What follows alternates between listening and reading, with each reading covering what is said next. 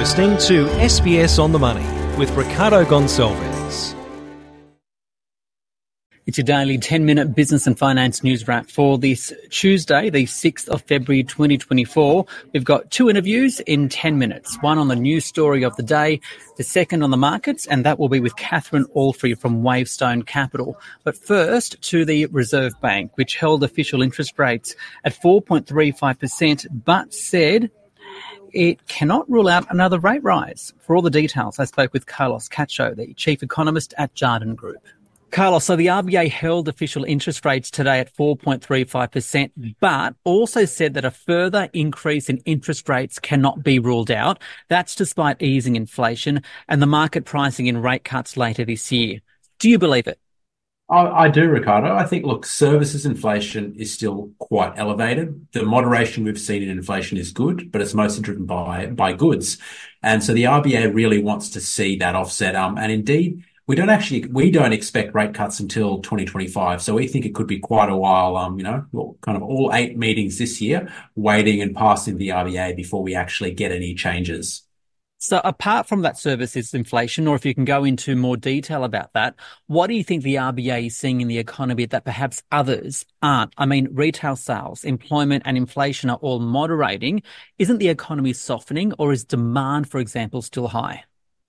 The economy is softening, but it is coming off a pretty high base. Unemployment, yes, it has increased from the lows, but it's still below 4%. It's still well below where it was pre-COVID. The labour market, while it is coming off a high, it is still very strong. Look, the consumer is clearly under pressure. We know that. But now I hate to say that's kind of the point of interest rate increases. The RBA is trying to take demand out of the economy. And on the inflationary front, while we are seeing goods prices, furniture, electronics come back, things like rents, insurance, utilities are still rising at a pretty rapid pace. That's going to make it hard for the RBA to get back to that sustainably within that 2 to 3% inflation target.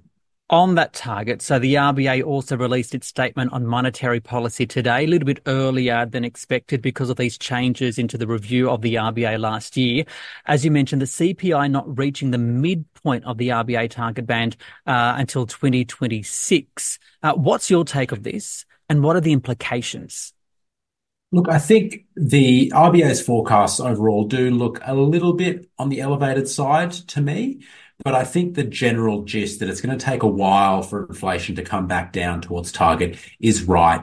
As an example on rents within the CPI have only increased 10% since 2019, whereas we look at asking market rents, they're actually up over 30%. So that suggests to me that we're going to see 2 years of rents going up in the CPI by close to 10%, which is going to mean it is going to take a while to get that inflation back down. In terms of what that means that I think it's going to be a pretty gradual and slow process for the RBA to one, get to cutting rates, and two, to go through that process of cutting. I think, we're not going to see a big bang, series of rate cuts if the outlook evolves as they expect. The RBA also highlighted concerns about the external environment, namely China and the Chinese economy, and the implications of the conflicts in the Red Sea, the Middle East and Ukraine, for example. Is it right to be concerned? Look, I definitely think so. If we look globally, uncertainty across a whole range of metrics, policy, geopolitics, politics itself, is really high. And that's going to bring with it extra risk. What's happening in the Red Sea, if it continues, that could start flowing through to domestic supply chains here, through the shipping rates. And while it's not nearly as the disruptions we're seeing, at least in terms of the impact on shipping prices, are not nearly as severe as they were during the depths of COVID. We have seen rates from China to Europe go up by 400%. Since that began. And that does risk potentially spilling over into domestic supply chains, because even though we're not directly impacted, it does significantly tighten up global shipping. I think the Chinese economy is still looking pretty shaky at the moment. It has been a support for Australia. Our commodity prices remain at pretty elevated levels. But the outlook in China, particularly for residential property, is looking very uncertain and pretty challenging. And in wrapping up, what do you think is the overall message the RBA is trying to send with its commentary? Because do you think, A, it's fair that the RBA governor may be trying to jawbone, I guess, the Australian public into thinking, hey, rates may still rise, when a lot of the investment community was starting to talk about rate cuts. And if and when we do those rate cuts, do you remind us again when you expect that to happen and the speed of which those rate cuts will come? Look, I do think what the message the RBA is trying to send is one that, we've made good progress, we're on the right track, but we're not there yet. And it's going to be a while before we get to the stage where we can start easing policy. I think they're trying to tell us and get the message out there that we should expect rates to remain at these levels for some time to come, and that they are really, really focused on bringing inflation down. I think Bullock was right to kind of highlight and start with a slightly political angle of, highlighting that, yes, rates are a challenge for consumers, but inflation is also a challenge. And the RBA's number one focus at the moment is to get inflation back down to their target. In terms of how we see that playing out, we don't think we're going to get the first rate cut until February 2025. And then we expect about 4 rate cuts through 2025 for the cash rate to end the year around 3.5%. So around there is where we think about neutral is, kind of where interest rates are neither restrictive or stimulatory. And then we kind of, barring some other, crisis or shock, we expect they're going to remain there for hopefully a little while at least. It is Carlos Cacho there, the chief economist at Jarden Group. To the Australian share market now, which fell at the open and by the close finished down 0.6%. For the details, I spoke with Catherine Allfrey, a portfolio manager at Wavestone Capital. Catherine, firstly, how did the market react to the RBA decision to leave rates on hold, but more importantly, its commentary? Yeah. End of the world is right. Well, I think people are still actually getting through the commentary because we've actually had the monetary statement released for the first time. Usually we just get the statement and then a few days later we actually get the commentary. Where this time we also had a press conference. So it's all new for financial markets. But to be honest, there really wasn't a lot of change. The market was weak on the open and stayed weak, rallied a little bit at lunchtime and pretty much has stayed that way until close at 4 o'clock. One of the interesting statements to come out of the release anyway was that the RBA didn't rule out the possibility of another rate rise. What does this all mean for market pricing in terms of when the RBA may actually cut? Has it been pushed back further as a result? Look, only slightly. The market was expecting a rate cut in August, a 25 basis point cut there. Now it's actually pricing only a 22 basis point cut in August. So that suggests that the market's thinking could be more like September. But other than that, there really hasn't been a lot of change. And the rhetoric from the RBA was second half of 24. They're watching things like what's happening in the Red Sea in terms of supply side, because you could see the spike in international freight rates as a result. And so that will feed through into inflation. They're watching obviously what's happened in the ports here in Australia. So there are some supply side factors of inflation that are affecting it.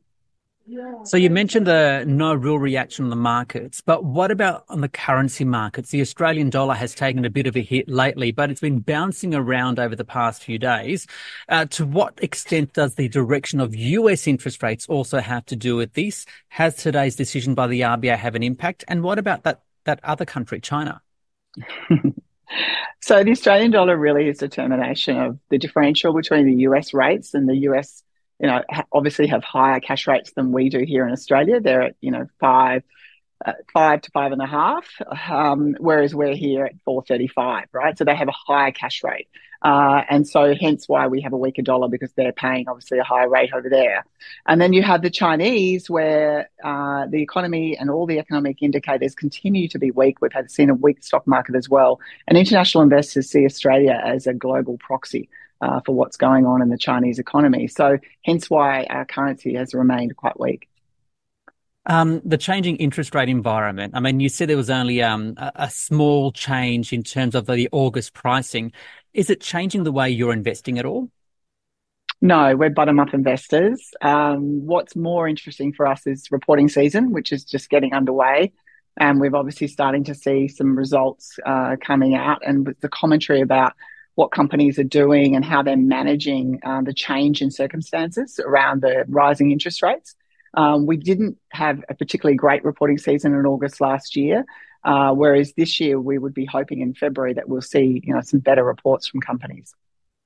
Just one on a couple of stock specifics today. Retail stocks did well, which was interesting. Nick Scali, half year better than expected profit numbers. Lower sales at Myer, though, amid heavy discounting, but its share price still up quite strongly. What's your take on this and on the way the consumer is feeling? Well, actually, in both cases, really, the sales results were better in January than people were fearing.